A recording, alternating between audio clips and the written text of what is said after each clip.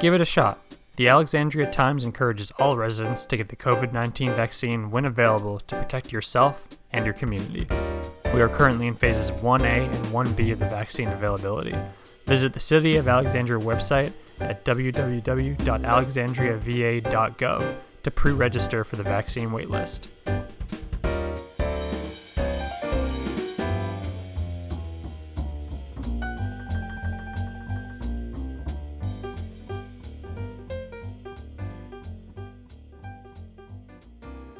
Hello, and welcome to Speakeasy, the Alexandria Times podcast. My name is Cody Mellokline, editor at the Times, and today I am pleased to be joined by the owner and operator of Goodies Frozen Custard, Brandon Bird.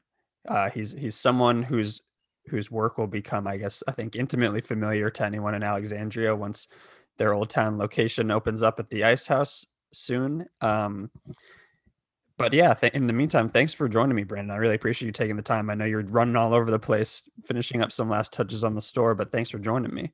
Yeah, absolutely. I appreciate you having me, and good morning. Yeah, good morning. I wanted to start out by talking a little bit about your childhood, because I think everybody's childhood plays a role in kind of where they end up going. Yeah, absolutely. So I was born in Alabama, and most traditional Southern families have a large family. So I have three other siblings. I have quite a few aunts and uncles, and we have a family farm there, and so I really just grew up in a family where it was lots of love, and hard work was, good, good way to build character and obviously strong muscles. My granddaddy, would be up at the crack of dawn, and he would be out on the farm, whether it's, back in the day it was, he grew cotton, and then from cotton, soybeans, and then had, some livestock as well.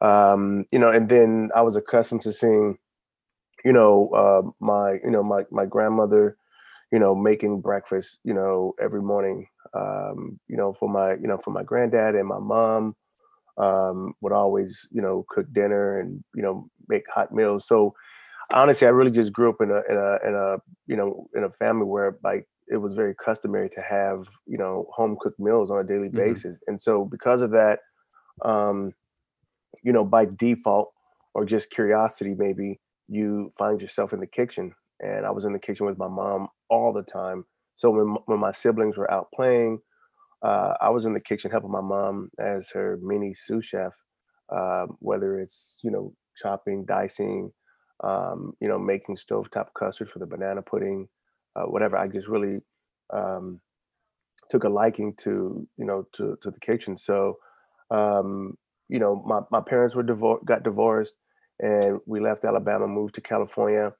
And I essentially spent, I was in California until right around 1995, where I grew up, a good chunk of my youth, Mm-hmm. and then moved to Wisconsin my sophomore, junior year of high school, finished high school, stayed in Wisconsin, um, and undergrad, as well.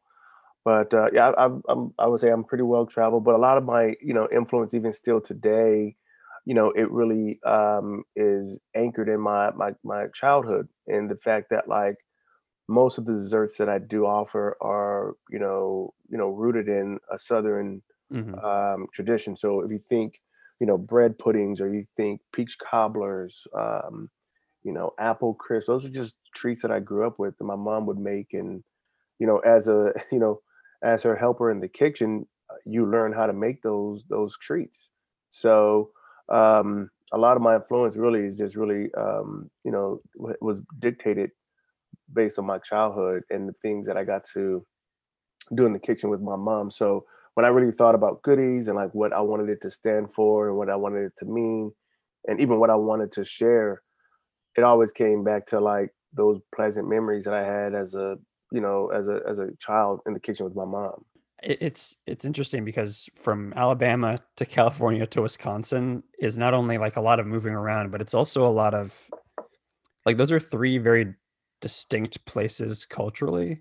How Hmm. was it like for you, especially as a kid having to move to those different places? What do you feel like that gave you in terms of just personally, but also in terms of what you do professionally? It's an interesting kind of cultural mix of experiences to have as a kid. Yep. No, that's a great question. I think, so I'm gonna use food as an analogy, right? Yeah. It's like making gumbo. I mean, gumbo, it's a seafood based dish, but it's a number of different things. I mean, you have the sausage, you have the okra, the tomatoes, you have your roux, you have your chicken. And when you think about it, like you have all these different things culminating in this amazing dish. And so I think like well-rounded, folks or people, they have a myriad of experiences. It's not just your 3 mile, radius in your neighborhood, but it's international, right? It's Hmm. it's it's statewide. And so I think that has helped me really well because like especially in an area like the DMV where it's a transient area where you have like every 4 years, roughly maybe eight, but every 4 years you have a new administration coming in, and so you have a different crop of people coming. Hmm. So there's always an influx of new faces, um, new dialects. I mean, so I think being able to have that background of just being in, Southern roots, West Coast, um, comfort with the Midwest taste, and you roll all that into one, you have this really amazing gumbo. When you moved on from high school and then ended up going to college, where did you go and what did I guess what was your did you know what you wanted to do going into college? Well, I think so. What I've learned is that like the path you start may not always be the path you end up on. Sure. So when I initially I went to undergrad at University of Wisconsin Eau Claire, which is northwest of Madison, about an hour outside of Minneapolis. Um, I actually went to school for kinesiology, and Okay. so a lot of folks are like, "So wait a second, you went to school for kinesiology, and now you're doing food and hospitality. Like, how? Yeah. What's the connection?" Um, kind of back to my original point. What you initially start may not be how you end up. Um, I wanted to be a physical therapist, something in the sports medicine world. So it was, athletic trainer or physical therapist. But I knew I wanted to at least I thought I did. I wanted something within the sports world, and I just really didn't know exactly how, when, and what that would look like. And I'm actually doing frozen custard now. So Yeah. do I use my degree, my undergrad degree? Not really. Sure. But again, it's part of that experience when people, when they ask you, what's kind of helped shape you, right? Because all your past is a culmination, like who you are today is a culmination of your past, right? And so that helps tell your story, although it may not be like this straight beeline. Like, hey, I got my kinesiology degree, and and then I became an athletic trainer. No, that typically isn't the case. And so I think it's really helped me in that regard because like when I do tell folks that, they're like, so how did this come about? And I'm like, well, a lot of it was just passion, right? So like, I started in kinesiology. I ended up in food. Along the way, I did marketing. I did events, and was a promoter. But all those experiences kind of really helped me in the world of goodies today. I do want to So talk to you a little bit about your experience in marketing and promotion because it was, as far as I'm aware, it was a lot of work in entertainment and music, which is a very specific world, and I think appeals to a lot of people. When did you sort of start doing that kind of work? What appealed to you about that world? And then I know you eventually obviously left it for goodies for very specific reasons. What stopped being the appeal to you about that world eventually? Because as I understand it, you sort of had a journey within the world of marketing and kind of the music industry. yep, yep. No, very good question. I mean, I would say my first taste of marketing slash promotions and entertainment was back in college. So I I would host socials and events. And so like back in Eau Claire, like my house became known as like the hangout spot. Hmm. Um, I mean, I was very much about my business, schoolwork, but I still, being in Wisconsin where there's not a ton of people of color, especially at the University, of Wisconsin Eau Claire, you find a natural connection with those that are, you know, looking for a family network, right? Hmm. And so it really started back in college, and we would do stuff like barbecues or soul food dinners to relive those memories, right? That was lacking, So what started out as like, hey, we're just gonna get together for a summertime barbecue or a fall, meetup, and we're gonna queue or we're gonna do cook dinner, do a potluck style. Everybody brings a dish. It really just became like the norm. Like, hey, we know Fridays and Saturdays we're going to be at Brandon's place.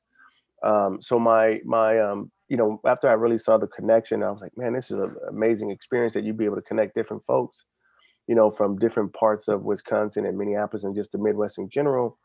Um, that's really what kind of like piqued my interest in like Mm. this whole marketing and promotion world.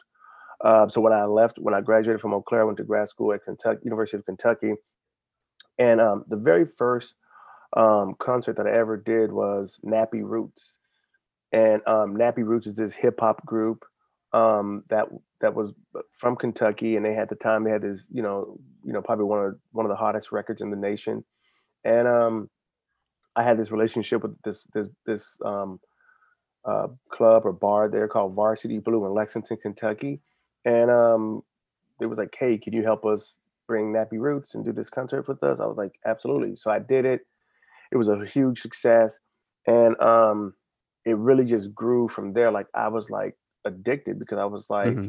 you take something like this idea, this novelty idea, and then you put it together, and then you see it, the end result, and you're like, that's my work.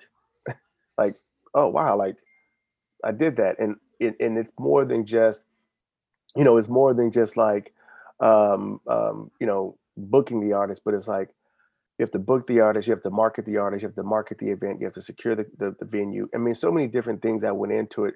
And this also predates, Instagram, Yeah. Twitter, right? I mean, it's so back in the day, I would order 5 and 10,000 flyers, and for a month straight, I would go to all the bars and nightclubs, and I would put them on people's car window, Hmm. and I would do that for 3 weeks, to 4 weeks be ahead of schedule because I wanted to create this groundswell and get folks excited about it. Um, so I think, from a very tactical standpoint, I learned like the foundation of like grassroots marketing. Like Sure. I think when you look at it, like you need those skills even in business, right? To be able and have no issue with getting out in the trenches with your potential customer base. But I did event marketing and promotions for many years, and so it grew from just being a local promoter in Lexington, Kentucky, to my first one of my first jobs was with Bacardi, Mm. and I was there in Kentucky, and they used to be one of my clients, and they had an opportunity in Chicago, and so the state manager for Kentucky had said, "Hey, would you be interested in doing what you're doing here in Kentucky, but in Chicago?" And I was like, "Well, tell me more." So they started telling me more, and it's like, "We want you basically to be our promoter." And but the difference is you're going to have a budget to do things. That's all I needed to hear. Yeah. I said, sign me up." And so yeah, so I took the opportunity, went to Chicago, and essentially what I did in Kentucky, I replicated it in the big city of Chicago.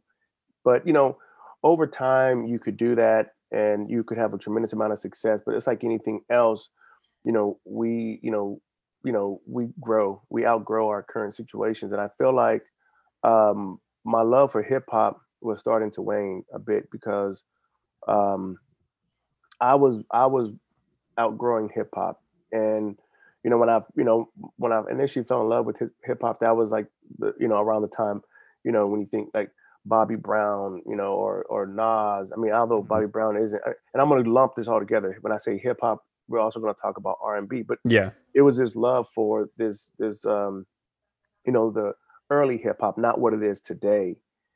And I just started to realize hip hop was evolving, it was changing, and the direction that it was going wasn't necessarily aligning with, my values anymore.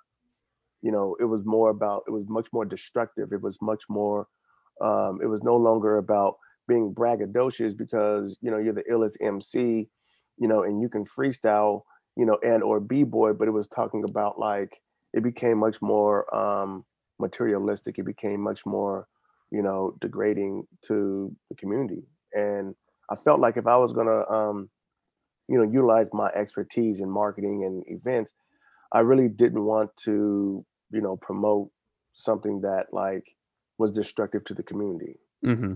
So it was, and I think, it's like even your favorite artist.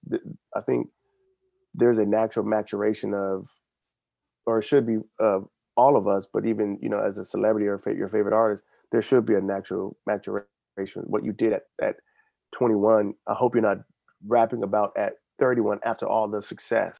I think I outgrew it, and I no longer had the connection. I never, I think, things that you do in life you should have a connection with it. It should speak to your soul. Hip hop, even still, it does speak to me, but not in the same form anymore. Mm. And I realized that like I can listen to it, but do I really want to promote it, market it, grow it the way I did? And the answer was no. So I just had to, I had to really, look in the mirror and say, do you want your legacy to be that help build brands, with hip hop, or did you want to build a communal brand that folks could be proud of? That, when I did have, a family, like, my own daughters or sons, that they could, I would feel proud about bringing them to work. Right. I mean, those are the type of things that I really thought about in terms of my next move and what I wanted to do. What was the inspiration or the spark behind the concept of goodies? Because there's a lot of things in there. There's obviously the retro, the classic like rock and kind of soul music. There's the vintage van. There's the Wisconsin style custard. How did all of those things sort of come together? And where did you find all that inspiration?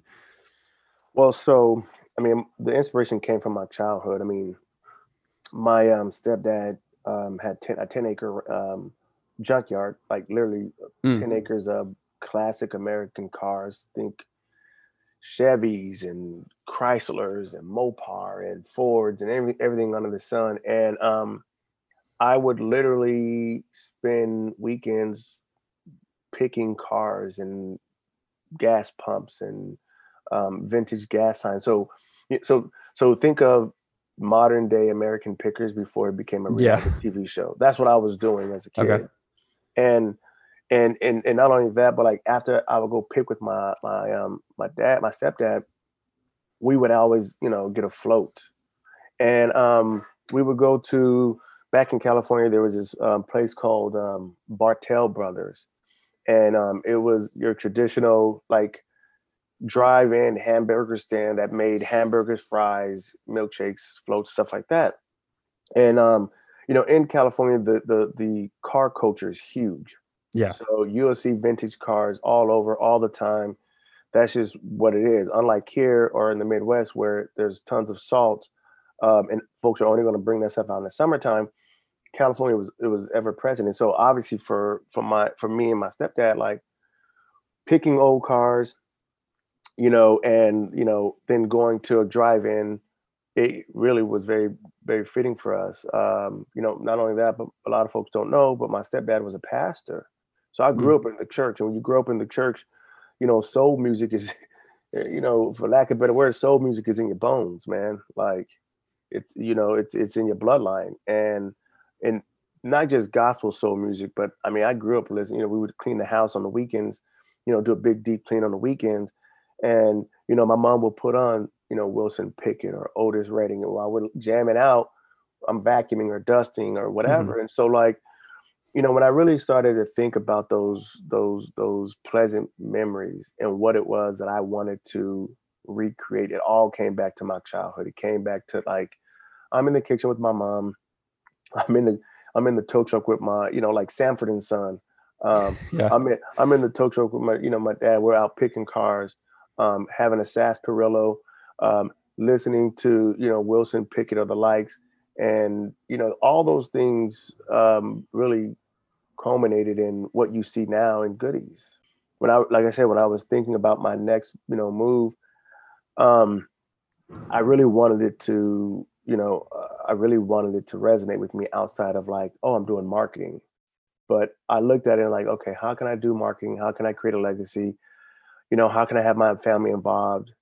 How can I, market, a pleasant product that was wholesome and pure? And honestly, like that's how the birth of Goodies, came to fruition. Yeah. Specifically the music, because I think obviously there's a whole Goodies is very much like an experiential kind of thing. Hmm. There's a whole nostalgia that comes from your own nostalgia, but also I think people's general sense of nostalgia Hmm. for all those things. Hmm. Hmm. Specifically the music. What for you is sort of the lasting appeal of that music? Obviously, it's as you said, uh, it's coming from in some cases a very spiritual place, a very soulful place, a very pure place. What does that music mean to you specifically? And I guess how does that connect to the overall philosophy of Goodies? Any one of my playlists I love because like Yeah. I appreciate them for different reasons, right? So Okay. when I look at someone like Chuck Berry, I have a lot of respect for him because of um, his business acumen at like in a time like during the civil rights movement, for right, like, and I look at like how sharp he was, during a time where like um, the pendulum of justice really didn't swing in Black America's favor. I appreciate all the artists that I listen to for different reasons, but then also the connection of just music in general. Hmm. Um, Soul music is timeless. It's like it's like weathered barnwood or galvanized steel. It has this great patina, but it's still Hmm. rock. It's still rock solid. That's the same thing with the music that I play on the truck or soon to be at the ice house is like that stuff is timeless. The music they was talking about 60 years ago is still relevant today because they spoke from a place of discomfort and now it's comfortable to share a cup of custard and still listen to this to this this great classic music. And not only that, but a lot of the values that these artists, like I said, they grew most of these artists that we appreciate now, they grew up in the church, so Hmm. they had really good foundation. So that's one of the big reasons why amongst many why I love that music because like there's so many values, there's so much into it than just like I'm gonna play this guitar, Hmm. I'm gonna play the piano. I mean, the music that my choice in music is again, it just came from like my childhood. I love it because it has a lot of soul, a lot of integrity. Those artists back then, they actually had to perform. They actually had to be talented. Hmm. There was no computer generated voice to disguise if you could really sing or not or play the instrument. You really had to be talented. Like so, it's like there's a saying that old folks used to say, which is like slow feet don't eat. Hmm. And essentially what that means is like if you don't work, you don't eat. Like your talent is going to feed you. And I respect it a lot, especially during those days because these artists, they had to be talented in order to eat. Like this is it. I know we're talking about pretty much everything other than the custard, and we will get that in a little bit. But I'm curious about the van that you have used for quite a while as kind of the food truck version Hmm. of Goodies. Um, where did you find this thing? Because it's especially kind of the way you've done it up. It's very striking, immediately looking, but I understand that a lot of work went into what this van is now. Yeah. So the van, her name is Gigi, and Okay. So yeah, most folks know, whenever I make a post about the van, sometimes I'll say, hey, Gigi's going to be at LaFont Plaza, for example. And most early on, a lot of folks are like, who's Gigi? I'm like, that's the van. They're like, oh, okay. So it's funny, even still today, folks would be like, hey, Brandon, where's Gigi at today? Like someone that messaged me yesterday was like, hey, is Gigi going to be at Eastern Market? Because normally on Sundays I'm at Eastern Market. Yeah. And so I was like, man, like Gigi has her own fan club, right? It wasn't always like that because, I took this 60 plus year old van, that was in the junkyard with bullet holes and restored it into what you see it is today.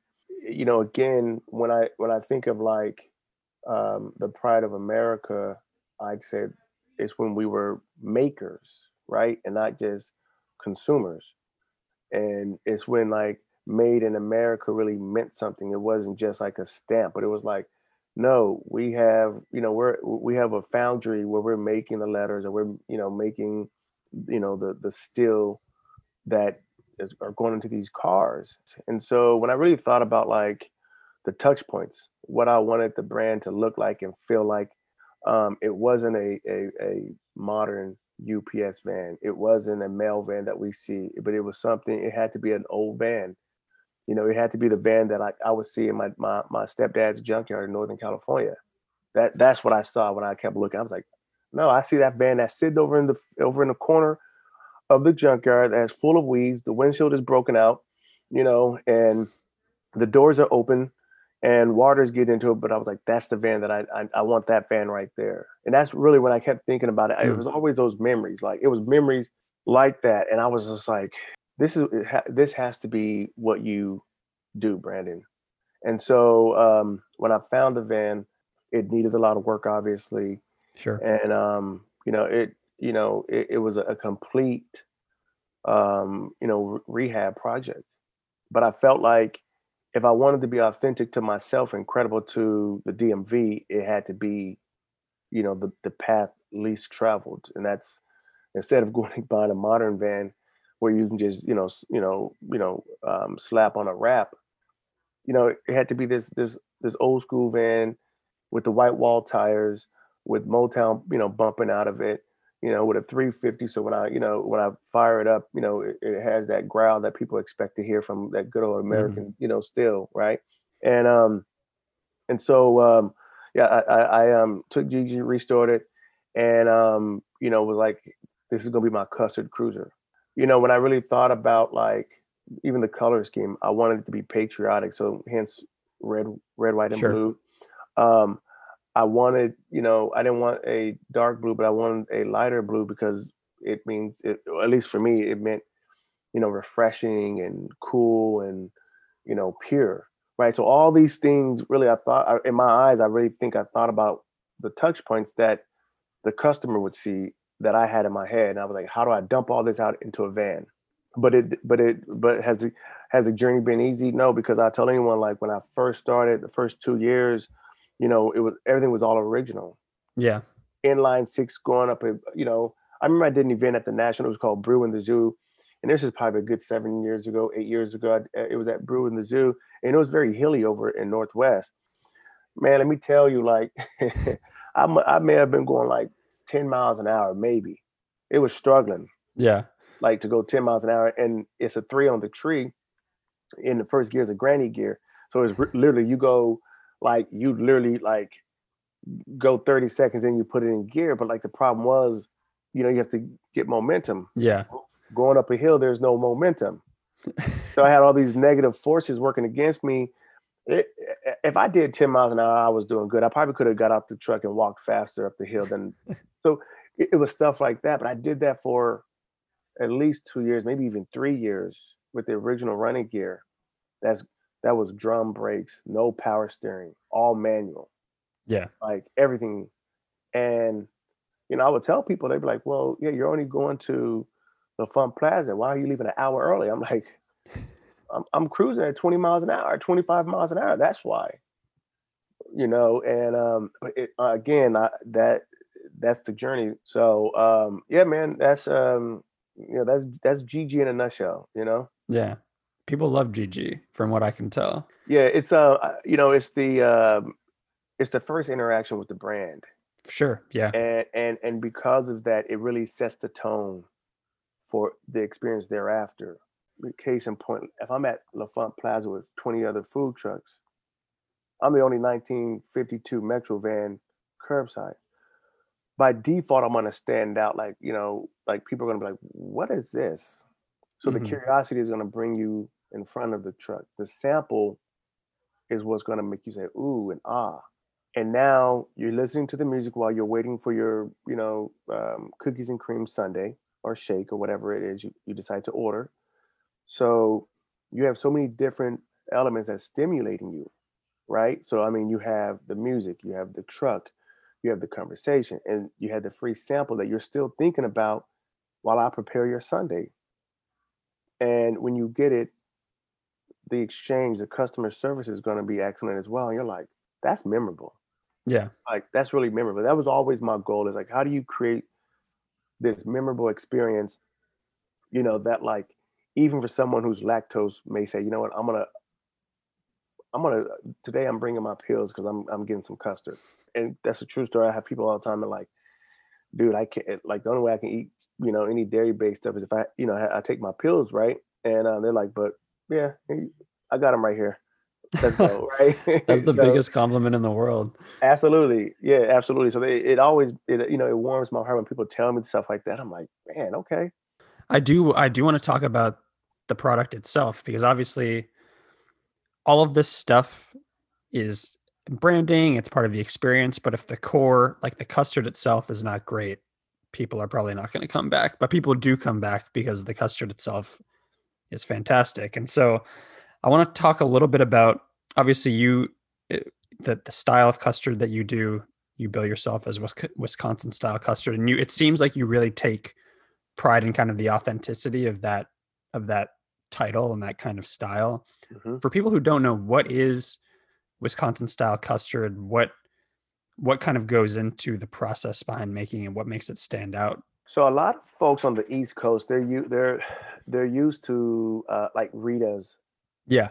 frozen custard, and Rita's frozen custard, is made in a soft serve machine. So what happens, with the soft serve machine, there's a lot of air pumped into it. So Hmm. air in the frozen dessert, world, you know, if you hear someone say overrun, that's the same as saying air, right? So the more air that you pump into your frozen custard, or the more air you pump into your soft serve, whatever, it's going to expand. Think of a marshmallow. Think that you pump a ton of air into it, it doesn't change. It changes the size, but not the density, Hmm. right? So you have a big marshmallow, but it's going to weigh virtually the same. It's just expanded. So traditional soft serve machine that you would see at like Aritas, that's what you're getting. You're getting less dairy, eggs, and cream, and more air. When you buy a cup of custard, you're getting the eggs, the dairy, the Hmm. cream. You're getting That's what you're paying for, and that's what you're getting. Frozen custard, a traditional frozen custard machine, it's slow churned. It's also frozen at a warmer temperature. So if you do like a side by side taste test with frozen custard and the other treats within the frozen category, let's say traditional hard ice cream, froyo, gelato, frozen custard is ultra smooth. It's Yeah. like a ribbon, and the reason why is because it doesn't allow there's you freeze at a warmer temperature, so the ice crystal that you traditionally see on on traditional hard ice cream, it doesn't happen with frozen custard. Because I make frozen custard fresh every day. When I'm open, and we serve everything that we make that day. Hmm. We start over fresh every day. It's much more labor intensive than like a soft serve machine or a traditional ice cream. A lot of folks, would prefer to use a soft serve machine, or you know, you know, make their frozen dessert, put it into a freezer, and then you know in 2 weeks you can use it.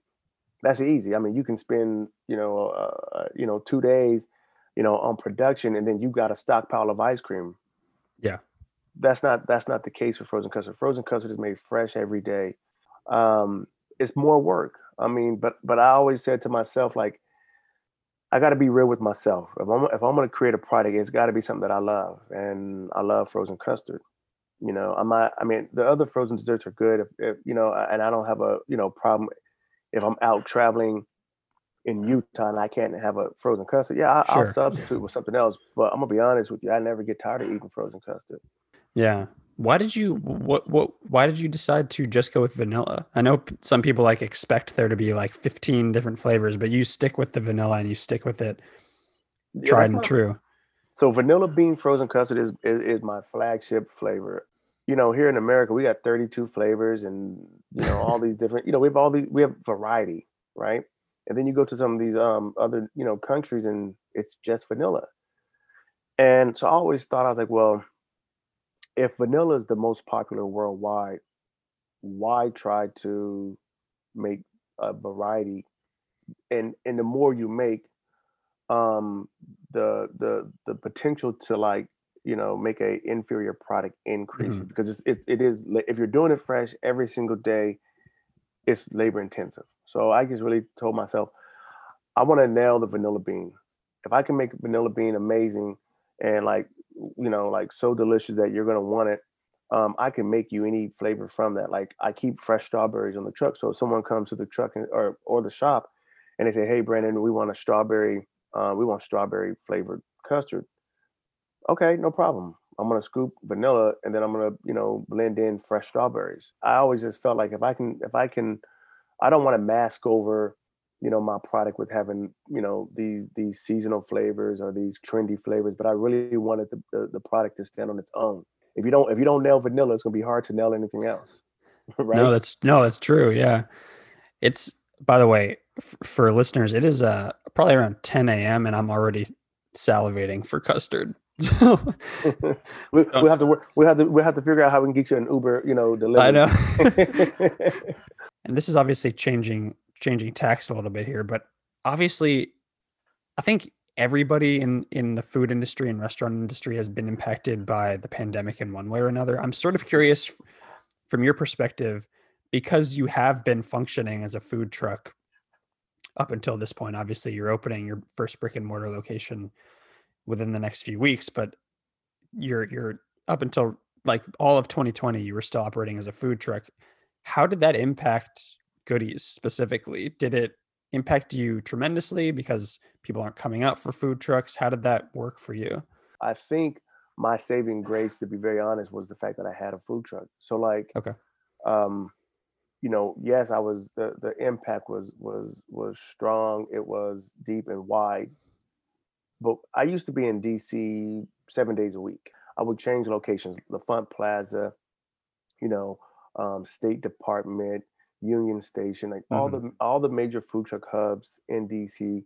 I frequented those during the week. Fast forward, or rewind to March, February, March of last year, and then you know the pandemic hits, and it's literally like everything shuts down, like Hmm. everything.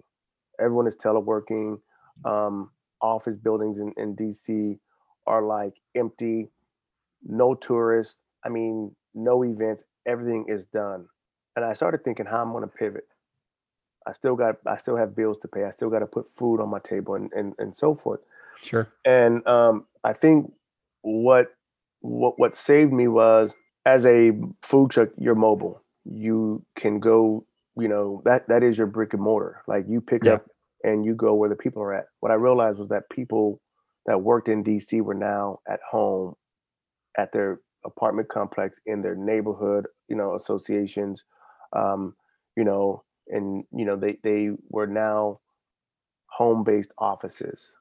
And so my customers would say, "Hey, Brandon, would you be able to come? Would you be interested in coming to our neighborhood, like Bellhaven or Ravenswood or whatever? We have 300 homes here, or whatever the case would be." And I'm like, "Yes, Yeah. absolutely." Like, I remember a customer of mine in DC was like, "Hey, Brandon, do you deliver?" And I was like, "No." I said, "But talk to me, tell me more."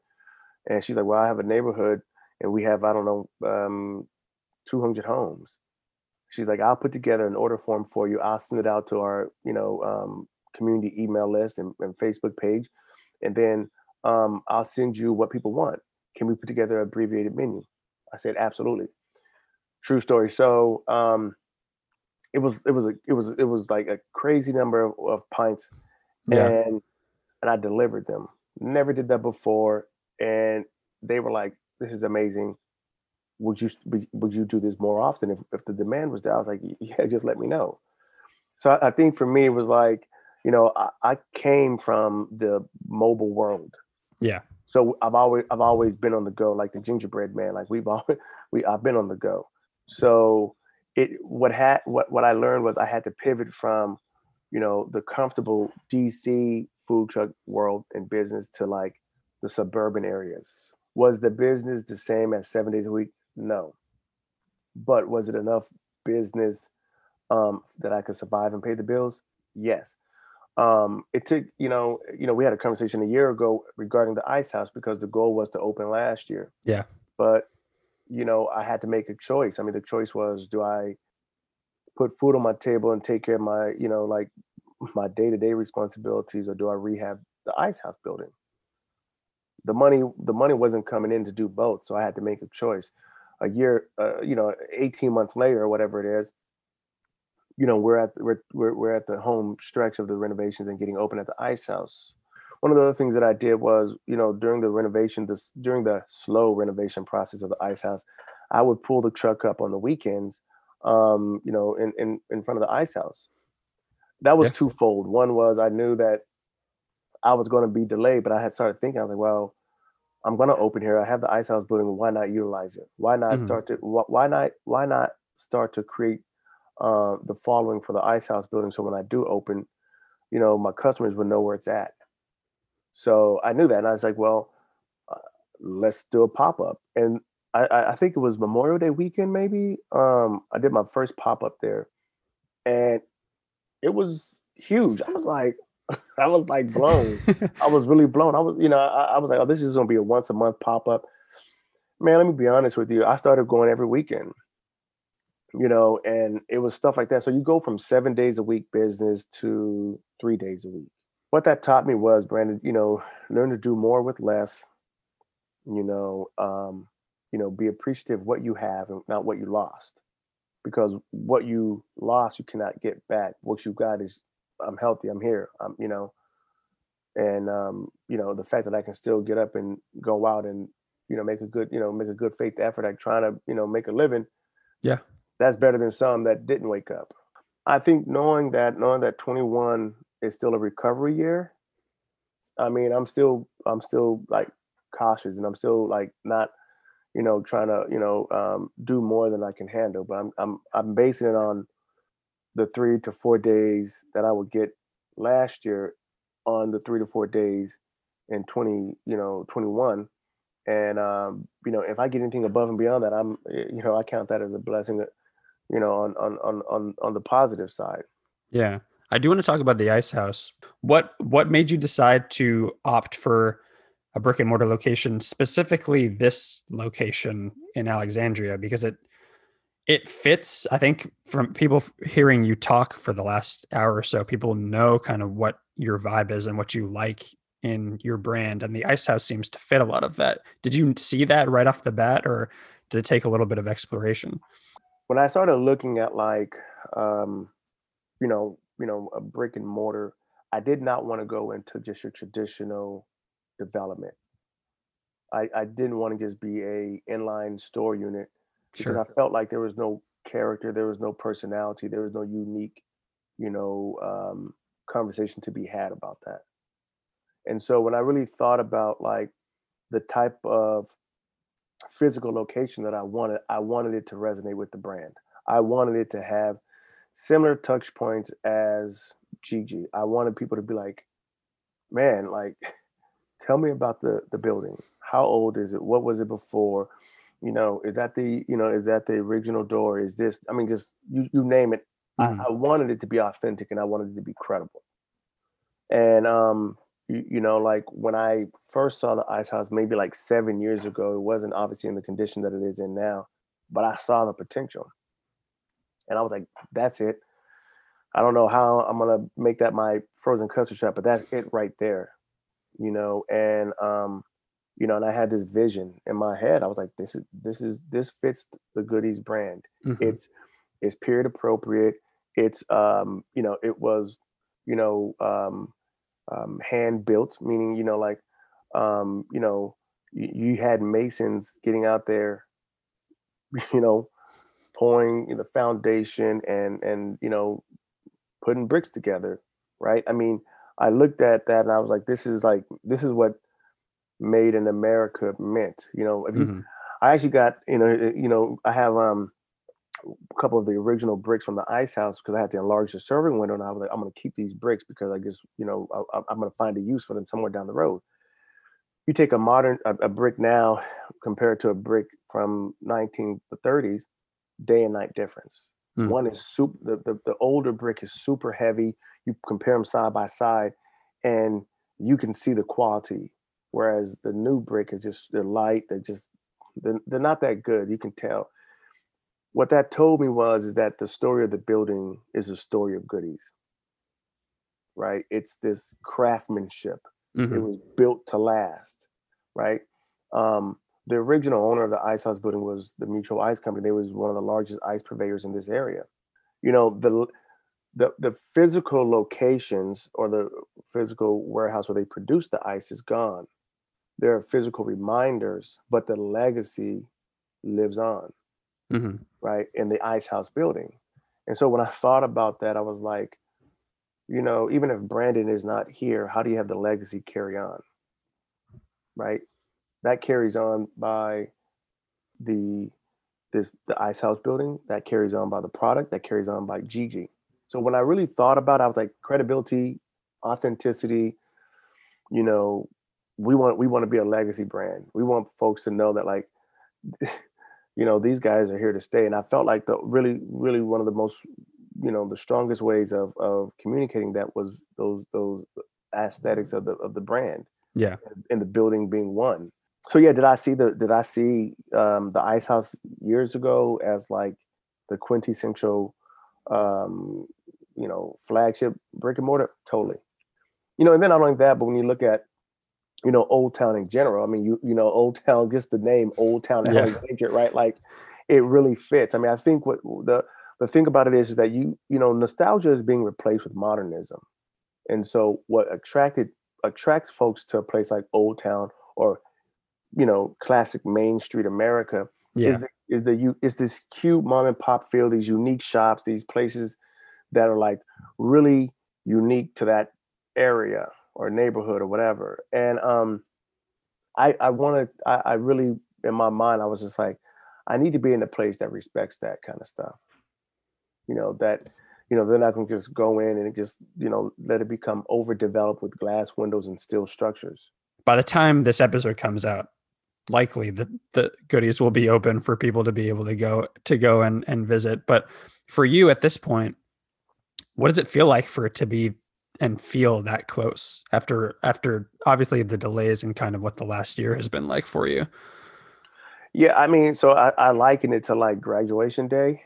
We're about to walk across the stage. We're about to, we're about to get handed that diploma, you know, i.e., which is, you know, cut the ribbon. Yeah. Um, so honestly, it's been it's been extremely rewarding. It's been extremely difficult, but at the same time, I'm like, I see the finish line right down there. You know, I see the scissors cutting through the ribbon. I see the diploma being handed to me.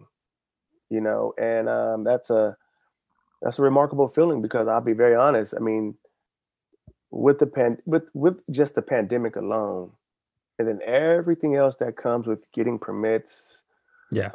getting the work done. I mean, all the, you know, getting it just right, the all the, you know, the family community garden day, right? It's all those things coming together, and you're like, yeah, we're here. Yeah, we're here, man. Like we're here. So Yeah, I'm extremely excited, and I'm hopeful that the community is equally as excited that this little building has been preserved and it's going to function as Goodies world headquarters and everything else. So I'm really excited though. I'm super excited.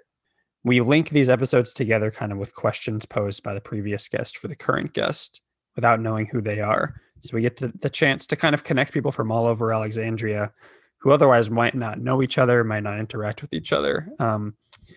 And for you, this is quite just a juxtaposition of people. But our last guest was the Commonwealth's attorney, Brian Porter, obviously operating in a very different world than you are. But he asked for you, not knowing you were the current guest. He asked, have you played a musical instrument in the past? Do you still play a musical instrument? And for how long have you played? And obviously you were in the world of music, but I don't know if you yourself had any kind of personal musical experience. That's a good question. But actually I don't. Okay. And, so I've never, very, very young, I toyed around with drums, but it never materialized into me becoming a rocker or anything like that, a drummer. So to be honest, no. I don't play any. I didn't play any. I think my love for music just came from like being in the church and listening to music, Sure. just as a kid, and even still, today. I sometimes, to be honest with you, I sometimes, wish I had, and but how I will also, add on to that is say, if I did play an instrument, it would be the guitar. Okay. And Why? the reason why is because of Chuck Berry.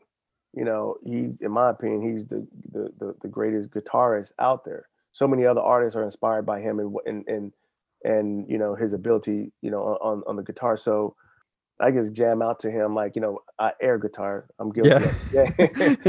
I'm guilty of air guitar and all that. Like seriously, and trying to duck walk. I'm like, yeah, I got this, right? What question do you have for the next guest, not knowing who they are?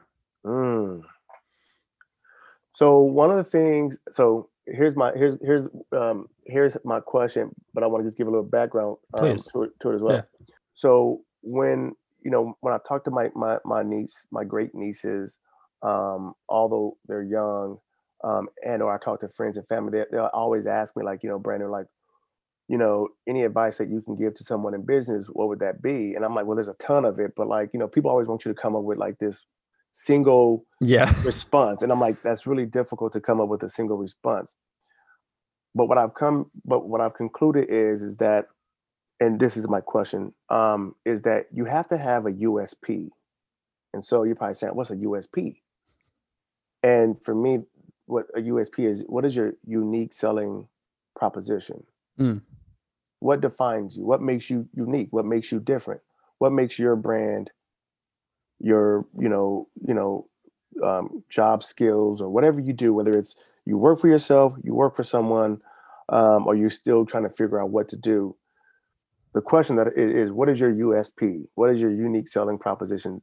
And that's not just to yourself, but to the world, to your boss, to your friends, and down the road, right? That's everything. That's what I would suggest, or tell anyone. Find it. Once you think about it, you find it. Honestly, you'll find your path. You may start out in kinesiology, but once you really hone in on your USP, you'll be like, oh, I got it. Yeah, you'll find your custard cruiser. Hey, there you go, my man. You cruising the mean streets of DC and Alexandria, right? Exactly. No, thank you so much, Brendan. I appreciate you taking the time to talk with me, and I can't wait to get my first cup of custard from you guys at the Ice House. Absolutely. I look forward to it. I appreciate you having me, okay? Take it easy, Alexandria.